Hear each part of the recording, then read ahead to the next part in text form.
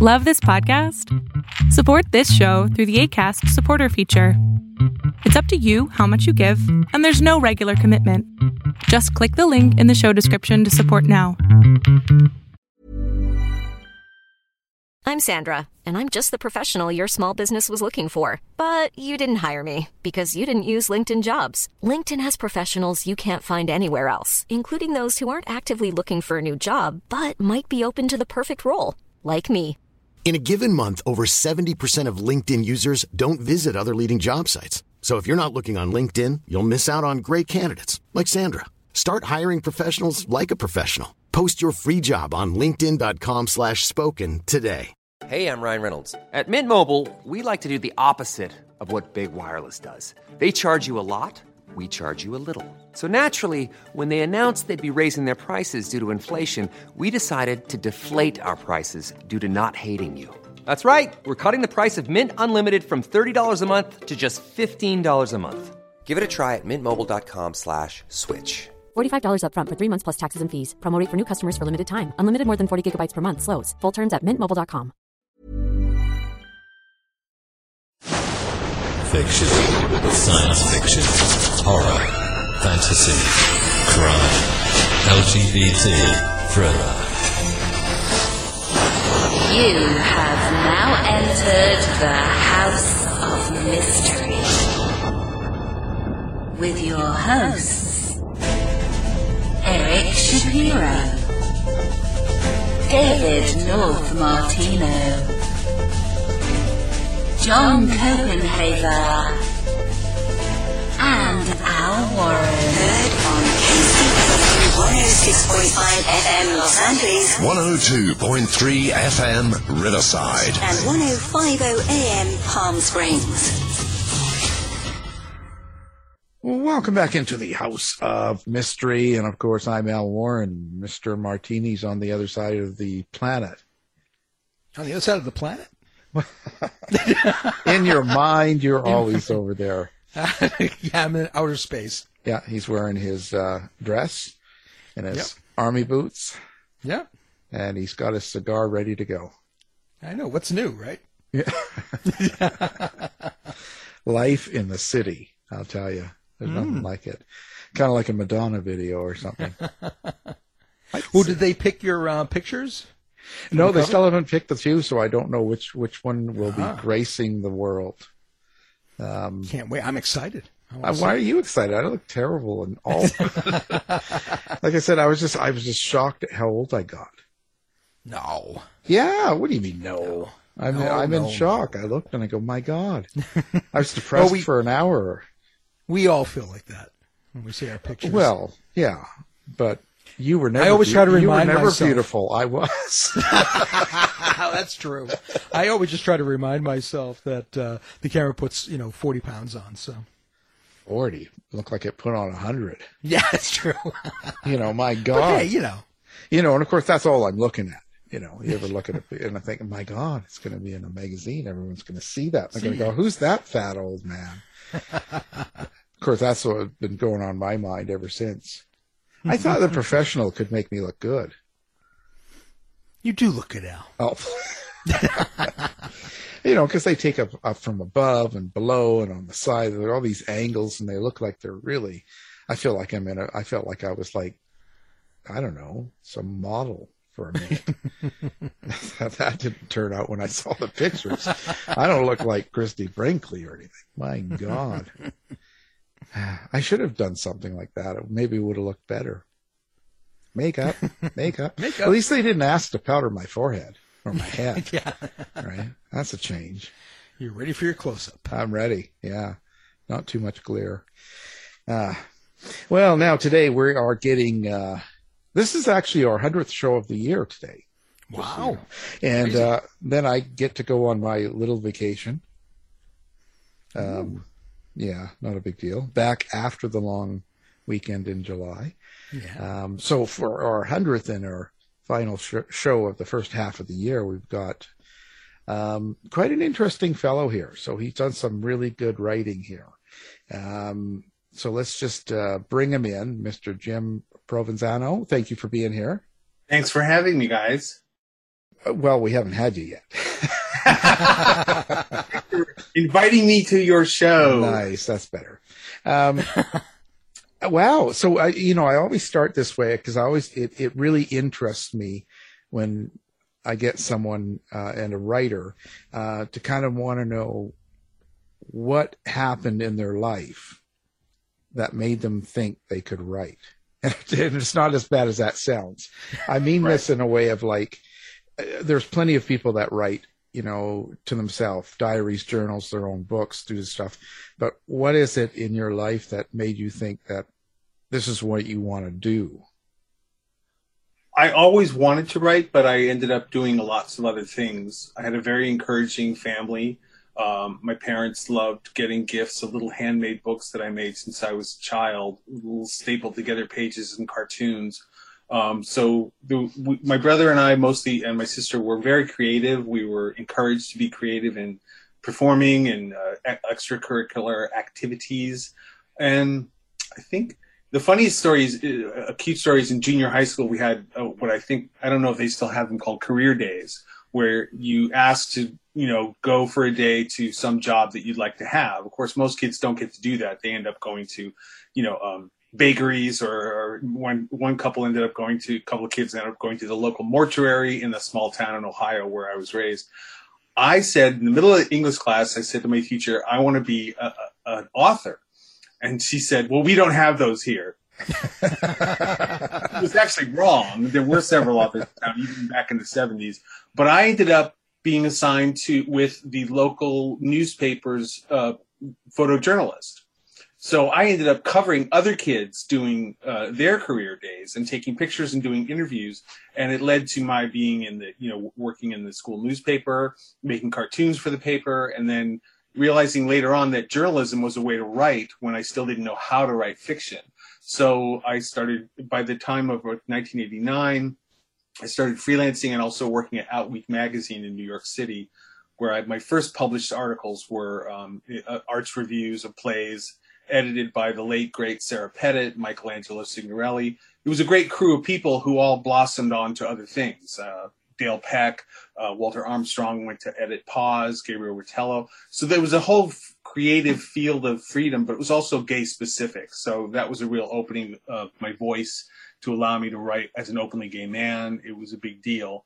And, the fiction kind of trailed along behind that. And through the 80s in New York, I dabbled with some short stories and dribblings of little novels that became completed later on. But by the early 90s, 1992, I moved here to California because I couldn't get work enough in New York. So I started freelancing for a lot of California papers.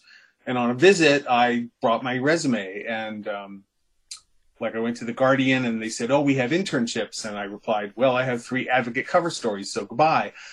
So I did not do the internship. But at the Bay Area Reporter, there was a writer, a calendar editor who, and I'd done that before, who was going on a trip to Italy for 2 months. So I substituted for him. And then when he came back, he got boosted to being the accountant, and I had a full-time job. So thanks to the BAR and Bob Ross, I had a job, I got an apartment, and I moved to, and then I started really writing a lot more.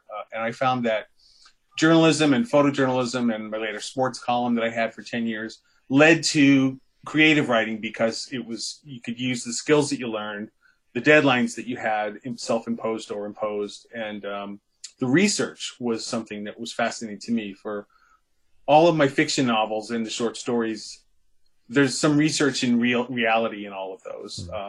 Topics that I didn't know very well that I learned a lot about, from wrestling to cycling to cater waitering to dating a disabled person, and other themes that were like, well, I know something about this, but I need to do homework and research the way I did for my journalism. So they paired nicely through a performing arts career that came and went. But since then, I've been writing specifically for a living for the last 30 years. Yeah. And I'm sure with your, having to do the research, you would just get in there and do it personally. But also other books, when my first novel, Pins, about gay high school wrestlers in the 90s in suburban New Jersey, I did not wrestle as a kid. I wrestled as an adult with the what they call masters teams like Golden Gate Wrestling. and competed in tournaments around. So I transferred my actual experiences into those of a teenager. That was something very visceral that I got a lot of kudos for, because you can't fake this kind of activity. You can maybe fake basketball if you're a fan, but there's a tactile, really intensity to that wrestling that you can't make up. You need to know through experiences, and you need to know the terminology. Yeah, and I've wrestled with plenty of men too, but not professionally. But no, I'm sure it was a very different style. yeah, But I learned a lot, and you can't fake that either. That comes. But what do you think of the world of journalism as far as the gay world, and being specifically about gay and gay writing and gay books and stuff like that? And I mean this because in my mind, like, I'm just turning 60, and from over my period of life, it seemed to me that it was really kind of peaking in the 90s. And it seemed like it was getting a lot of, I don't want to say popularity, but it was becoming important. But I'm not getting the same sort of feeling nowadays, but maybe I'm wrong. No, it's changed a lot, and I've seen a lot of evolution. I mean, as you said, in the early 90s, I was also still writing. There were like 6 LGBT newspapers in the Bay Area, and they all catered to different markets. But I had been freelancing for The Advocate, for Frontiers. I helped create 3 or 4 different publications, like 10%, that came and went. And there was a surplus of print media just before the internet broke. And that those who made that transition survived by creating websites, by doing online journalism. The precursor to podcasts, audio recordings was a big to do. So having those who adapted survived, and now there's thousands of websites that don't print publication, or they have a PDF that's downloadable. So there are a lot that have come and gone, but there are still many still existing. The diversity of voices too has shifted. It was predominantly gay white male, and now there's a diversity. There's publications that are specific to all different people in the letters of our acronym, and all those that focus on diversity. And that's one of the things that I focus on since I've been mostly arts, some sports for 10 years, but now, as the last 2 years, the arts and nightlife editor for the Bay Area Reporter, really focusing on diversity, intentional diversity, to really visualize the community, not just in feature articles, but also just general nightlife photos. I had one photographer that I said, stop taking pictures of the cute young guys only, and don't just take pictures of the drag queen on stage, take pictures of the people in the audience. So wanting to deliberately visualize bears and elders and disabled people in bars was something that was definitely a focus that I've had in my years growing up in media. Yeah. Do you think that this is kind of where I'm getting at, major publishers, the big boys, do you think that they're really buying gay material nowadays? You mean books? Yeah. The big 5, that's a question. I mean, having had an agent that 2 big agents that failed to sell my first novel, I took to myself and did it all myself. This is before print on demand. I hired a printer. I was shipping cartons of books with UPS, East and West Coast. I was making deals with, bookstores around the world and going to conventions. It was a big deal. It was a lot. I learned everything about it through some very good instructional books, but also through people like the late Richard Labonte, who was the manager of a Different Light bookstore, who told me, go to this distributor, go to this conference. Here's how to make postcards to send to libraries and things like that. That are just skills that you learn that nowadays anyone can publish anything themselves. But I'm seeing a lot of queer books being published by the big 5, Simon & Schuster, etc. We just had one of my great book reviewers, Jim Piota, did a 3-part series where he did about 12 books per issue. And there was so much diversity. There was so much new storytelling and vibrant book covers, etc. That it was really great to be able to pack them all in, because there's so many books that we try to review and get coverage. And I try to read myself, but there's only so much time in the day. But I think there is a lot of new authors who know how to market themselves and know how to pitch properly and get agents and get healthy book deals. But I've pretty much been self-publishing because I didn't have the patience to wait around for an agent in New York City to say, give me their nod of approval. I don't do queries very well. Yeah. Well, I'm the same. I've had 3 different publishers, and I'm the same. I'm not I don't know. I guess I don't play well with others. I think I play well with others. It's just that when you own your own vehicle, when you own your own project, you get more money, but also you can determine where it goes. I mean, I have several friends now, old friends, who have books out right now, and we got a review for them in my paper, but they tell me, oh, well, the bookstores I visited didn't have the books, or they're not paying for a tour. I have to do my own social media. One of the queries on submittables now is, not only here, give us an excerpt, but give us links to all your social media to prove that you're popular. Yeah. Wow. That's a downfall, because it's like, if you haven't published your first novel yet, how can you be popular? Well, you should have short stories. You should have little essays published. You should do you have to have something in order to get something. And that's where I feel like I got in before that took over. Yeah. Yeah. Because nowadays, it's how many followers you have, or, if you're on TikTok and you have like 40,000 people, and stuff like that. Yeah. I don't have a cute boyfriend or pet. Yeah. I don't cute on a daily basis. I do. Here's an article I wrote. Read it or don't. I don't care. Yeah. And I'm kind of that way. But you were a dancer right. You've got dancing history, so you could get on TikTok and start showing it off.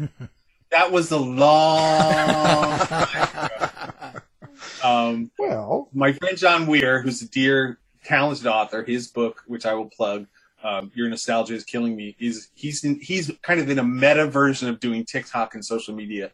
He's aware of how silly it is, and yet he's self-confessing and doing a kind of persona that is he's aware of it and you're aware of it. So he's very clever about it.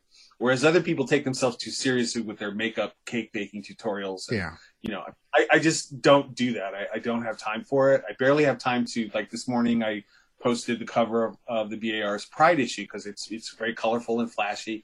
And I did 3 media, Facebook, Instagram, and Twitter. And then I had to eat breakfast and get here to do the interview.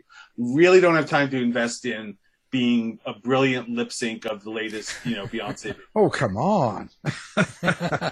Well, isn't that kind of expected in a way? But does that bother you how social media has such a command or power over what's going on and what sells and what doesn't, or who's doing what, that you kind of almost have to do things that you don't want to do? I mean, it sounds like you're kind of just doing what you want and it doesn't matter, but in general, I think people have to. Well, the art making has always been a cult of personality. My favorite is the Sunny in the Park with George, Act 2, where, he's talking about art isn't easy, and that it's negotiating and it's dealing and it's hobnobbing. And, I've done that, and now I feel like I'm in a position where I don't have to do that. But you still do in a way. You need to maybe boost an ad, or you need to boost an Instagram post, or you need to be clever and cute and available. Whereas someone like Andrew Holleran has a new book out, and he's doing interviews, and that's great. But he's Andrew Holleran, so he can be a little choosy. So it is that, just the cult of personality is something that is part of it. And, I have a YouTube channel, I have a Twitter account, I have all the things. I love making trailers for my books. About my last 5 novels, I think I've made trailers because I can. I'd rather spend 20 hours on 2 minutes that are really good than, a silly TikTok thing that is not. It's going to get a bunch of likes, but it's not going to get sales. Yeah. And you could be like Dave. He sleeps his way to the top every time. Yeah, exactly. Oh, that's the way. Okay. Yeah, it works. Yeah, no, not really. Yeah. No, it doesn't work that good, obviously. No, obviously. No, but so now looking through your book list, now I noticed the newest one you put out was just here in May, and that's The Lost of New York. So that's I see. I like the title. I like the cover because I'm into that. I'm into this. This is kind of good. What's the premise of this book? Well, I'm glad that we're talking about it. You're the first to let me talk about it because there is a kind of mystery to the whole book. It's the unfinished novel by my late uncle, John Butch Rigney Jr. I love his nickname. I didn't put it in the title because he wanted to be a serious author. The story is basically in the mid 80s.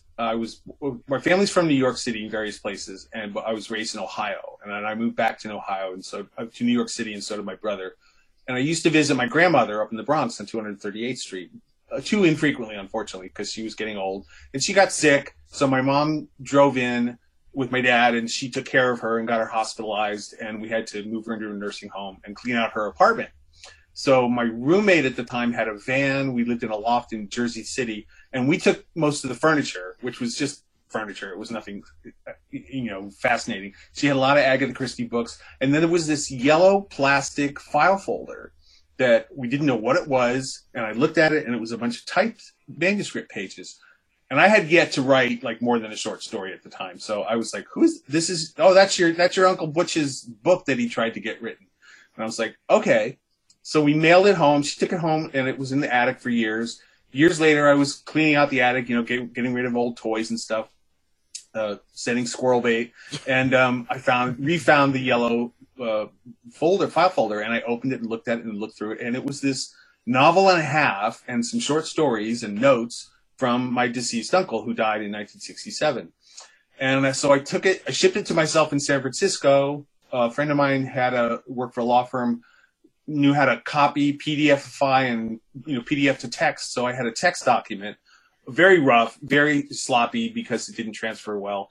And I took a few years and put it aside and turned it into a book that I got to show my mother before she died in 2009, about 10 years before she died. So she got to read a privately printed version of Uncle Butch's novel. Then at the time it was called Bugs in a Jar.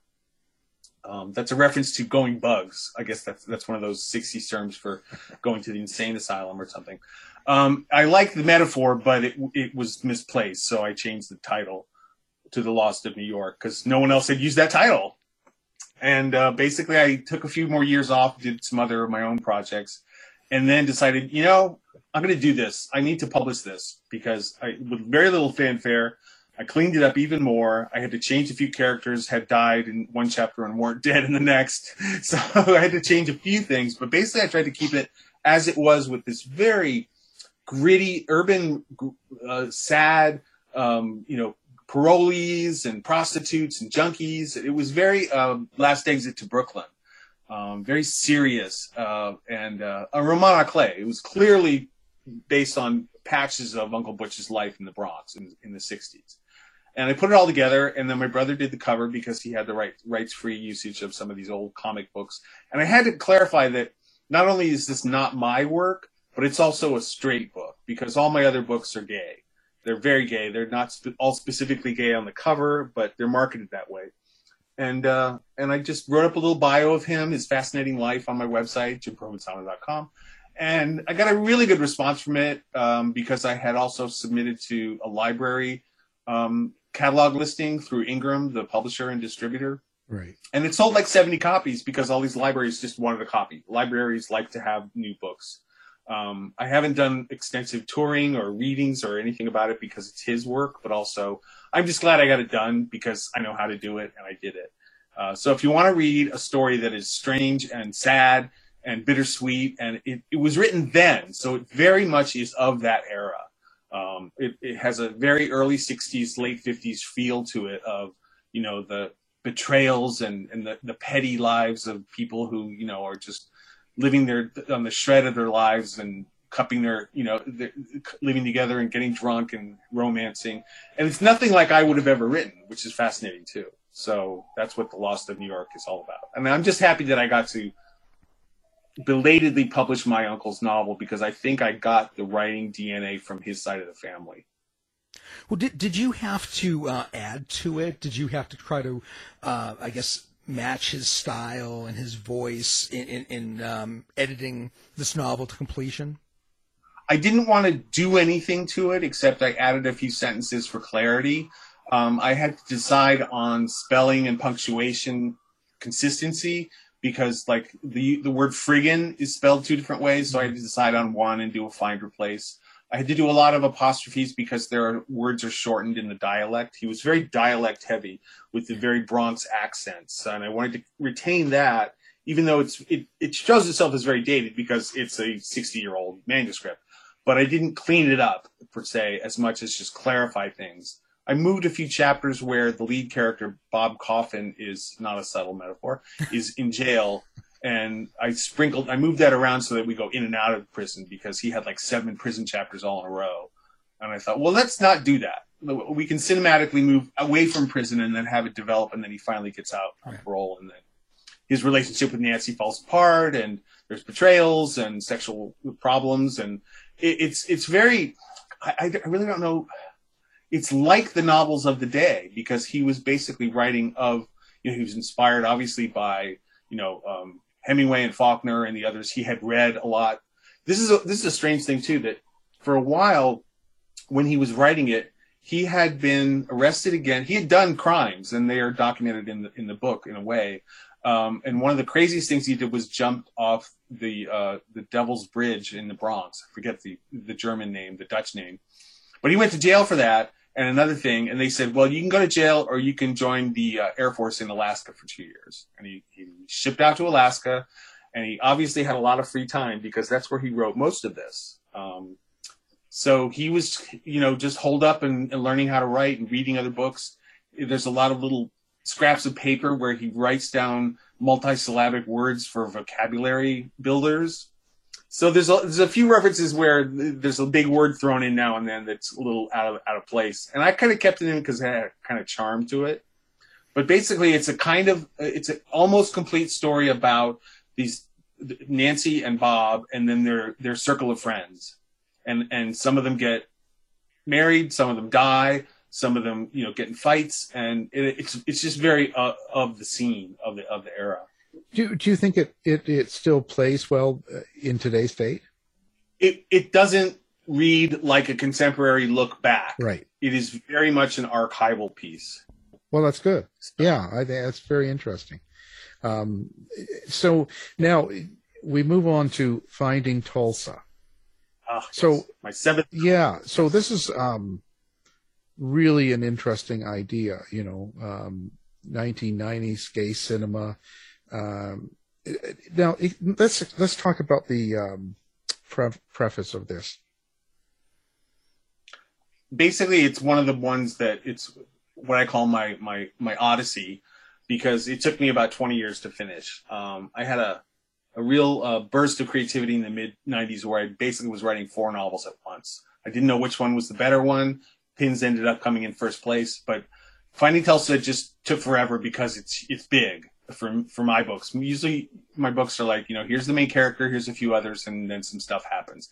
This one is basically an entire career kind of snarkily told by Stan Grozniak, a gay filmmaker of the new queer cinema, a contemporary of Todd Haynes and others, who made a wacky, sexy trilogy a la, Evil Dead, kind of, with a little bit of Raiders of the Lost Ark, with his sexy star, Dirk Dack.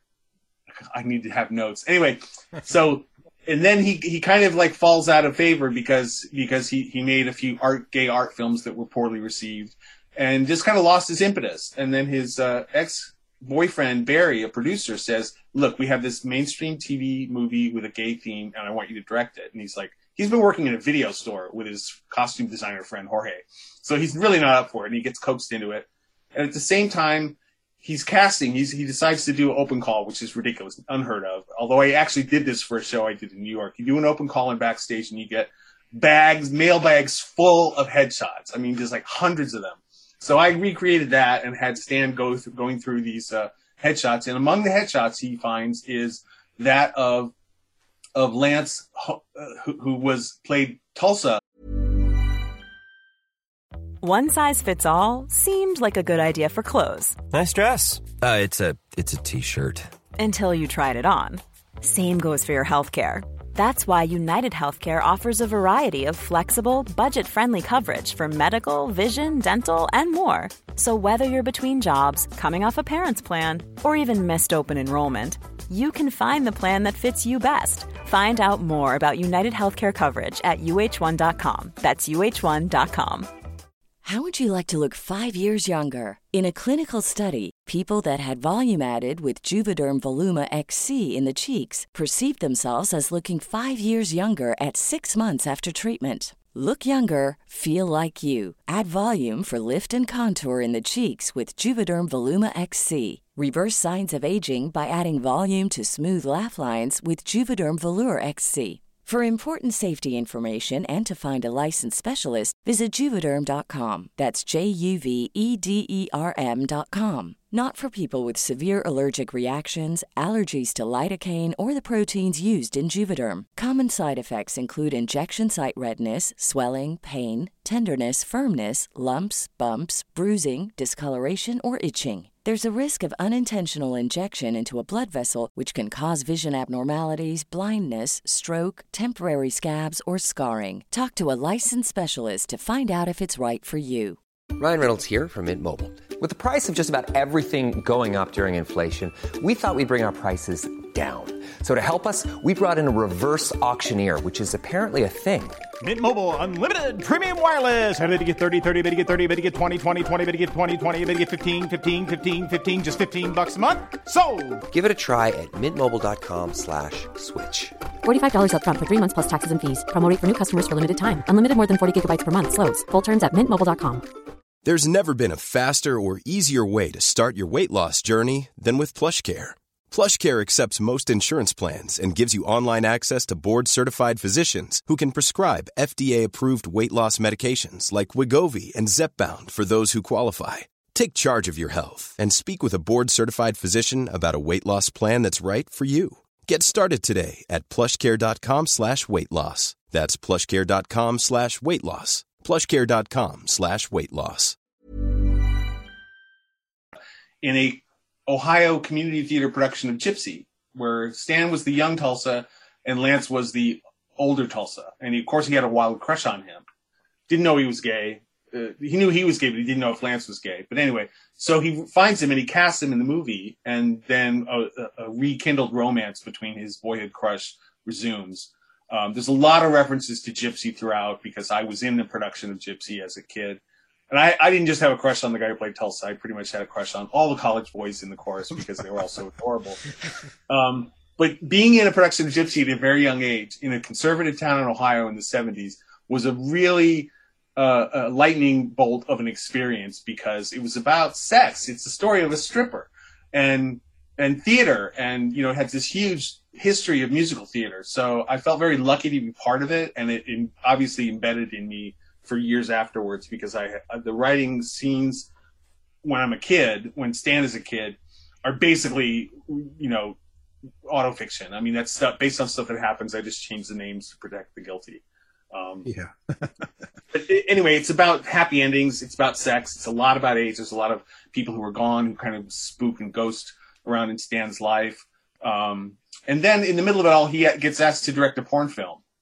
He's about to win, possibly be nominated for an Emmy Award, and he says, well, screw it all. If this falls apart, I want to do this thing in my life. And he's dating Lance by this time, and Lance is like, fine, whatever, have fun. Just, get a test and use condoms. And he makes an epic porn film that becomes this art classic, unexpectedly success. So it's like a dual kind of victory for him. But again, it's a little fantasy fulfillment. It's also based on practical experience I have being on film sets, having been in musical theater, and deciding to let those two worlds collide. And being a gay adult video star. Well, no, he's director. Well, I'm talking about you. Oh, no. I've befriended many an adult film actor, but no, none of that. Oh, what did you have in your mind doing this book? Like, what were you hoping people get out of this book? That's a tough question. It's like, I hope you're entertained. I hope you remember these times. There is a bit of, quote, nostalgia, to go back to my friend John Weir, in a lot of my books because I set them in a specific time period because I want to remember it. A lot of new books are, a lot of texting, a lot of phones, a lot of TV shows are the plot is based on I have no cell service, and I hate that. Yeah. So I write mostly about the era where we didn't have that, where we had to call each other or see each other in time and space. and actually meet or not meet as a dramatic impetus. So it's basically a kind of, memoir of this stuff happened. Here's a fictional version of it, but here's what this era was like for those who lived through it, which some reviewers liked and did experience it, and then the others who were like, I didn't know this kind of thing was going on. I didn't know that gay Hollywood was so, kind of open and yet not open in the 90s. And also just writing about LA, which I visited several times, was fun because I, again, more research. It was like, wait, where does Sepulveda end?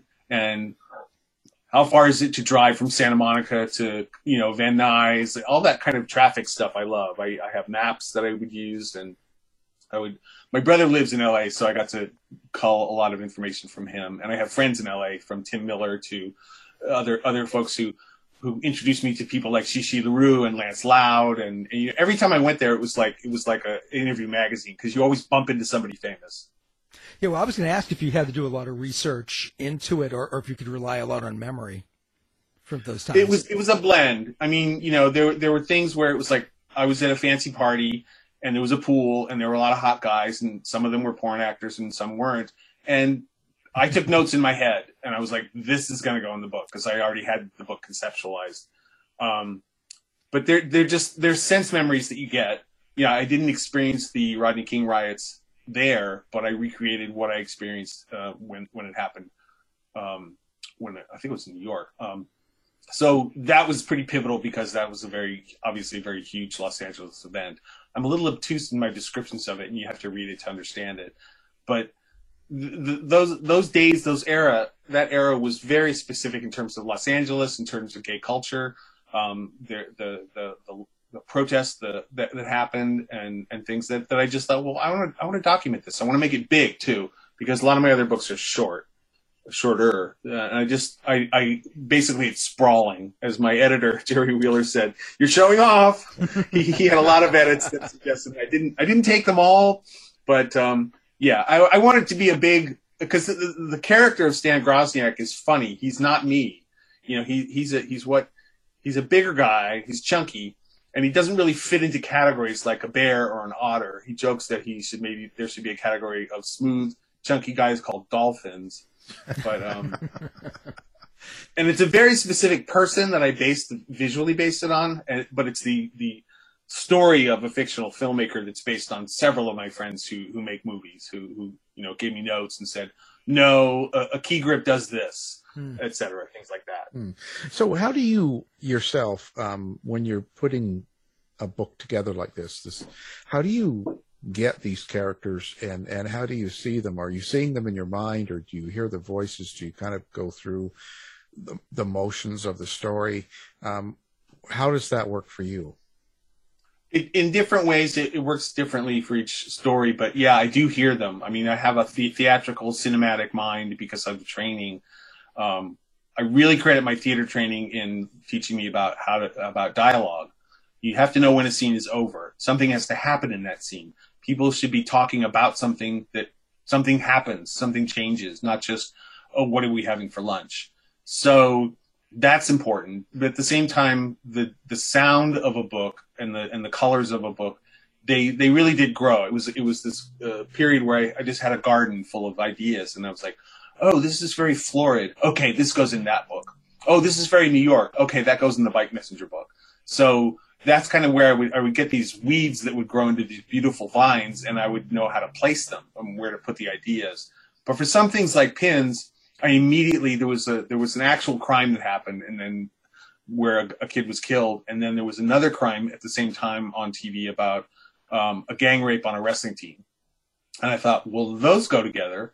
And then visiting New Jersey and being near it, and I wanted something that was very urban, that was very, well, suburban actually, but in the dialect of New Jersey, which is very different than the Caterwaiter novel, which is very effete. It sounds like Michael Musto or some gossip columnist might have written it. So the tone is great because I basically take on a character when I'm writing a different style.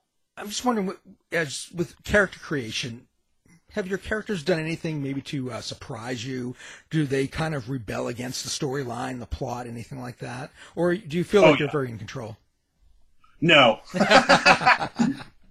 No, particularly with my fourth and fifth novels, Every Time I Think of You and the sequel, Message of Love. The first three, there were 3 chapters in Every Time I Think of You that were based on a dream. I woke up at 5 o'clock in the morning, and fortunately I didn't have to go to work that day, and I had coffee. And I wrote what I thought would be a cute short story. And then it kept going, and it just kept going and going. I was like, oh my God, this is a novel. I'm pregnant. 9 months later, I finished it, and fortunately it won a Lambda Literary Award. It's the least amount of work for the most amount of profit and success, which I have no clue about that. But at one point, I was literally halfway through the story, and I was like, okay, now what? And then I realized, Everett's going to become a paraplegic. He's going to have a lacrosse accident. And I had not clearly done disabled writing, except for a bit in Pins with, wrestling injuries. And I realized I had a heck ton of work to do in terms of research. So I called up, I had 3 wheelchair-using friends, 2 of them are dancers, actually, and said, we need to have a chat because I want to get this right. And a lot of disability-themed nonfiction and fiction. There was a lot of cliche stuff that's bad. I wanted to see the worst of it, like the straight romances where, the former cheerleader has to heal the former football player who got his legs blown off in the war. And there's a lot of bad fiction about disabled people. And being not disabled, I knew I could get it wrong. So along with the creative impulse based on dreams, I had to get it right about what was it like in 1980, what kind of wheelchairs were available, what was available in terms of physical therapy, where would he go? It's set in Pennsylvania, so where would he go for that? So all that stuff led to stories, and the sequel was even more so. I visited Philadelphia. I went to places where the characters would have gone to school at Temple and at Penn. I actually found where they could have had an apartment that was accessible. I actually took pictures of it, knocked on the door. They gave me a tour because it was a ramp outside this apartment where they could have lived. And the resident was very nice. And I said, I'm writing a book and I think I want to use this house. And she's like, yeah, there was a ramp for an older lady who used to live here, blah, blah, blah. So this is all not, you don't see it in the book as much as I just know that I got it right. And that's where the creativity leads, visiting archives at Penn and Temple and finding out when they added ramps to certain buildings. And surprisingly, that Temple had not only a thriving gay community of activists, but they also were very accessible. They had hundreds of wheelchair-using students. So that was something that was fascinating to me. But then also Everett, his parents pressure him to transfer to Penn because they're rich and they wanted him to go to an impressive school, not just one that's accessible. So he becomes a kind of guinea pig for Penn to show off. Look, we have our disabled student, and we are doing this. Here we're putting a little ramp for the swimming pool. So it became, and this actually happened. There was a lawsuit where students were not being able to get into these old buildings because they all had stairs. And so it became part of the story. The actual history of disability and gay student unions that I found in the yearbooks and the newspaper became a part of this story in the 1980s. So that was fun. That was really fun. I was glad it got the attention it deserved because I categorized them as romances, but I really broke the rules in terms of romance. Somebody dies. They have affairs. There's a lot of rules in romances where you're not supposed to have certain things happen, and I broke them all. Oh, good. We like that. Well, and it's something like Tulsa and even any of your books here, when we look at it, underneath it all, is there some sort of a subtext or a plot or something that you've put in the books? And maybe even it happened organically. It might not have been conscious at the time, but when you look back at it, you realize there's something else going on underneath the story. Several of the books have a mythological subtext. Pins is basically an allegory for the St. Sebastian story. Cyclizin is really not only about activists and bike messengers, but about the myth of the decline of the centaurs. And you can see a centaur smack dab right on the shoulder of the cover model that I photoshopped over his own tattoo of a centaur. So it's not subtle, but at the same time, those are my little clues to help me get through the story, to help minimize and focus on the color scheme. For instance, monkey suits, the cater waitering book. It's about the Reagan 1980s. It's about gay cater waiters with a little act up in there, but it's basically about this slave culture, this voluntary slave culture where people, $15 an hour doesn't sound like slave wages to most people, but I kept it in muted colors, in blacks and whites mostly. I didn't involve a lot of florid colors because I wanted it to look and feel like a New Yorker cartoon. Very of an era, very caricatures. And others ones were much more full and fully humanized characters, like Every Time I Think of You and Message of Love. With Finding Tulsa, the Odyssey is woven in, as well as the story of Gypsy. So I find inspiration from something else that I find somewhere midpoint through the story. It's like, what does this sound like? What story am I actually telling here? And I agree with the whole Joseph, the hero's journey and stuff, but it's not always about the hero's journey. Sometimes he's not a hero, he's a coward. But I think underneath it all, and the reason I write gay male fiction, is that the humanity of people is really the undercurrent of the whole thing. People are basically good. They go through stuff and they find love, or they don't. And they die. And I want to showcase the humanity of people. Yeah. If someone had never heard of you before, highly unlikely, but there might be a few out there. What one book would you say is a must read, or a good read that would help them get to know what kind of a writer you are? Huh, that's weird. Well, pins, because I have extra copies, and I'll mail you. I still have one more box full in the basement. Oh, there you go. The one that I think has surprised people, and it kind of fell by the wayside, but yet I'm very proud of it, is my 6th novel, Now I'm Here. It's about a piano prodigy who falls in love with the son of a pumpkin farmer in rural Ohio. It's very sad, but very beautiful. The loose little pieces of it that reveal my own life are, I did get some local notoriety for playing a piano solo version of Queen's Bohemian Rhapsody.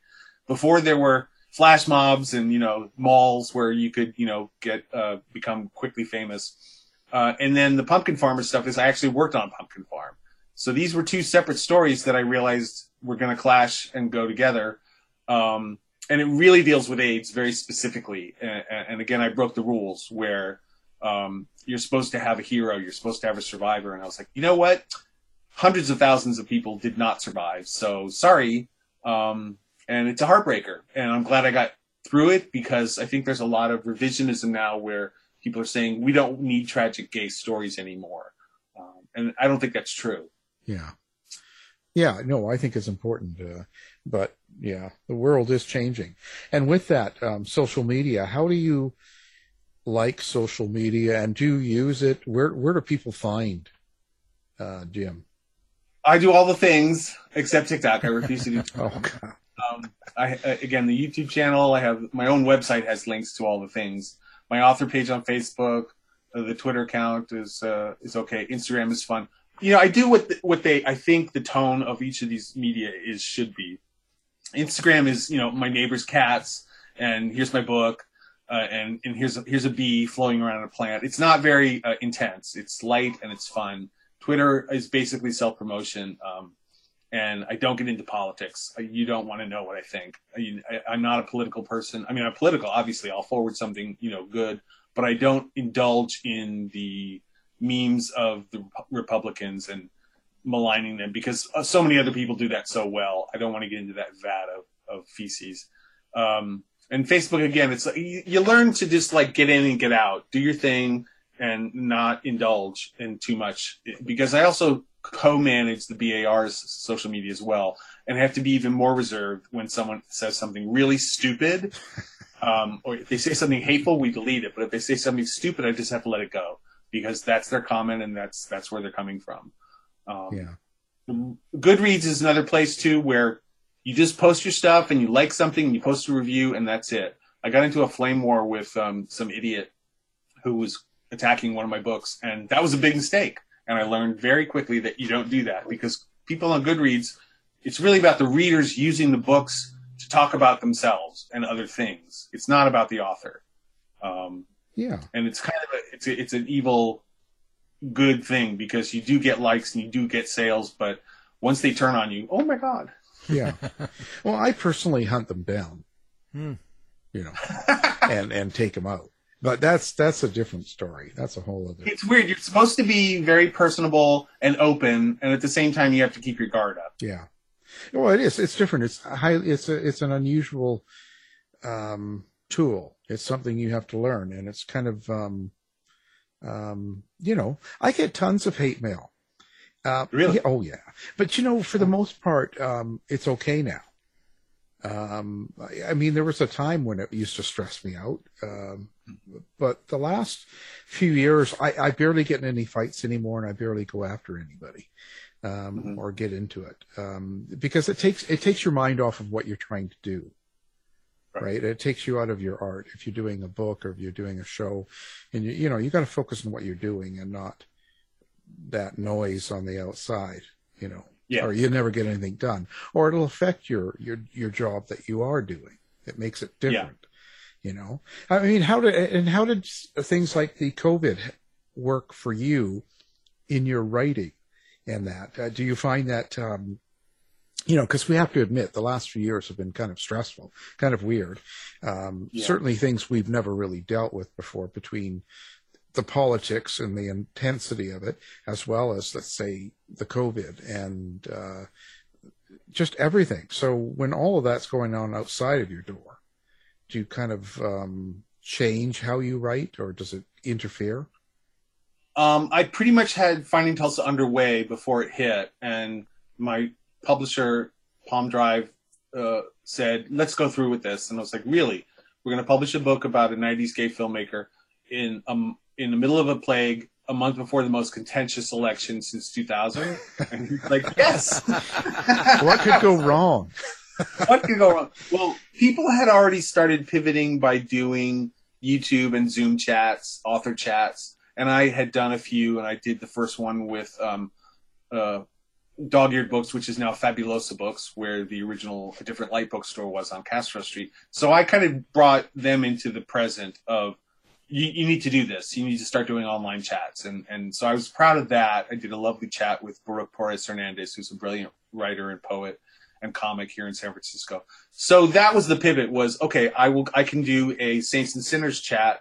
I will propose a panel, because I'm not going to New Orleans, and neither is anyone else. So we had a great panel, a diverse panel that we all talked about stuff and got through it. And then I did other chats with other bookstores. I got to do a chat with the Bureau of General Services Queer Division in New York, because without going to New York. So, and then I also got more job responsibilities, so I didn't lose my job like so many other people did. And we had to keep the Bay Area Reporter running. We were down to like 12 pages for a year. And we did a fundraising scheme where a membership drive, and I made a trailer with all these historic, you know, covers from the paper. So I hunkered down. Basically, the introvert in me was like, I get to stay home. Whee! Yeah. And I got stuff done. And at the same time, I would like binge on, you know, Ben and Jerry's and watch too many, you know, Flash episodes. But I tried to balance it out between, you know, hunkering down and putting stuff out there. Because people still wanted to see things, they wanted to read things, and they did. Yeah. Unusual time, you know. So what do you got coming up next? Like, what are you working on now? Trying to assemble one of my next two novels, which are both kind of light comedic. Trying to get the motivation to get a memoir out about my dance and theater years. Basically just chapters about that, not my whole life story, because nobody wants to read that, but focusing on the wonderful and sad memories of being in the theater since I was a kid, and how dance and theater led to becoming a writer. That's basically the thrust of that. But again, I don't do queries well, so I'm enjoying reading all my other friends' memoirs that they all wrote during the plague. So yeah, well, if you put pictures in it, people will want to see it. Come on. There's that. But I'm really surprised and thrilled by several colleagues' books, memoirs, and fiction that they've put out, and supporting them through my job, but also just reading them, you know, reading books and supporting other artists as well. Yeah, it's a good thing. Networking's great. You know, I think it helps you as much as them, right? Mm-hmm. Well, it's fun to be able to do that. I get a pitch from one of my freelancers here at work that says, "Oh, I just did an interview with John Waters about the 50th anniversary of Pink Flamingos." I was like, "Yay!" And, I edit it, put it together, insert a trailer, and it's great. So we have an interview with John Waters in our Pride issue. And then he also paired it with a review of the book about, of the collected writings of the late Cookie Muller, who was one of his actors, but also she did other things. So just thinking that, oh my God, think of all those people who know John Waters, but don't remember Cookie Muller. Now they do. And that's because I said yes to that article. He wrote it, Mark William Norby, and it's out there. And I'm thrilled by that kind of stuff. Every week I get that sense of satisfaction in sharing other people's art. So that's fun. Yeah. It's a good life that way. How is the Bay Area Reporter doing that? How are, the old typical, newspaper and magazines and stuff. How do you think it's doing? Well, I just took a picture of a huge stack of our papers of the 80-page Pride issue, which is going out on newsstands today. And I just did a triple social media link to those out of town. They can do the full page view version, PDF viewable online. So we got through it. And those advertisers came on board and helped us. And, I was able to assign a dozen plus stories and get things in there that I like, as well as things that I didn't know about before. So that's part of it. But also we had as I said before, we had a member subscription program where people could donate and then get extra access to stories. And I put together the historic trailer on the BAR's YouTube channel. Just look up Bay Area Reporter. And then I produced a dozen online chats through all of last year to celebrate the paper's 50th anniversary, which was really fun. I mean, I use StreamYard, not Zoom, just because it's easier. Yeah. But I would, contact a few writers, a few local famous people and say, let's have a chat. And we would talk about film, or we talked about pornography, or we talked about the crime that was covered over the years, or we talked about specifically politics. And we got some notable people we had hundreds of views on Facebook, and the archived versions on YouTube they have like 50 to 100 views. But I'm just glad I got to produce these series because I knew how to do it, but also we now have an archive of pretty much all the main topics that the paper has covered in the last 50 years with some veteran writers and photographers who were there in the 70s and the 80s, who were there with the paper when it was, when it was kind of ratty, when it was very opinionated. So the evolution of LGBT journalism, you can see through the evolution of the Bay Area Reporter, which I've been working for off and on for 30 years. So I'm kind of proud to be part of it, but also it gave me this outlet to write about things and to assign other people to write things that, it's just this bouquet every week is like, look at all these things. I just love sharing, these feature articles. Like, Cornelius Washington did an interview with Martha Wash, or I got to interview Eric Orner. I'm going to do a story next week with the cartoonist. Fabulous guy. He has a new book about Barney Frank, a graphic novel. And, we all love the mostly unfabulous life of Ethan Green. Was it Green? And he's got a new project out. So I was like, hey, call me up. And, just to be able to do that, to have that advantage, to be able to just say, let's get this trans film out there. Let's get this out here. Let's get this new, exhibit promoted. And I wish I had 20 more pages a week, but I would be exhausted. Yeah, that's it, But yeah, and so I had them put the Bay Area Reporter and Fabuloso books up on our websites as well. So great. It's on every page, and we'll have yours up as well.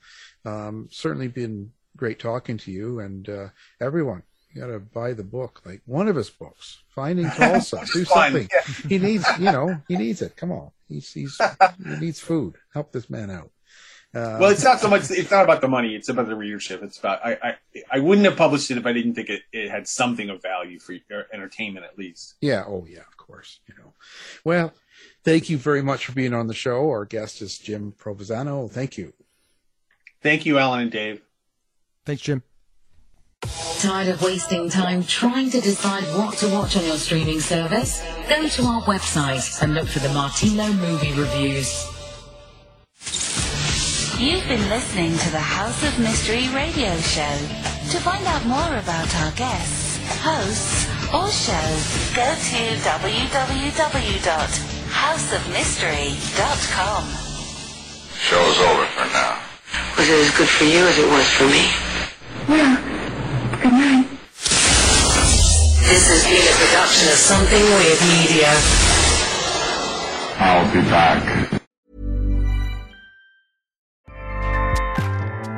Acast powers the world's best podcasts. Here's a show that we recommend. The Real Housewives is a guilty pleasure for most, but if you're looking to not feel guilty about that pleasure, tune in to Everything Iconic with me, Danny Pellegrino, where I break down all the messy moments and behind-the-scenes antics of Bravo's popular franchise. And on Everything Iconic, I also interview celebrity guests like Kelly Ripa, Keke Palmer, Drew Barrymore, Cameron Diaz, and more about their guilty pleasures, their past work, and so much more. So if you're pop culture obsessed and find yourself watching way too much reality TV like me, tune in to Everything Iconic with Danny Pellegrino, wherever you listen to podcasts.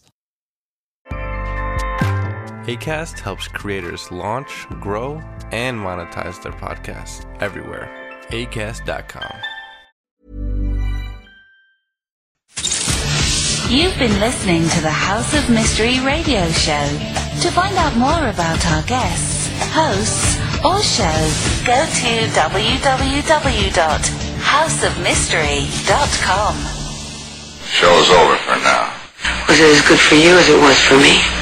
Well, good night. This has been a production of Something Weird Media. I'll be back.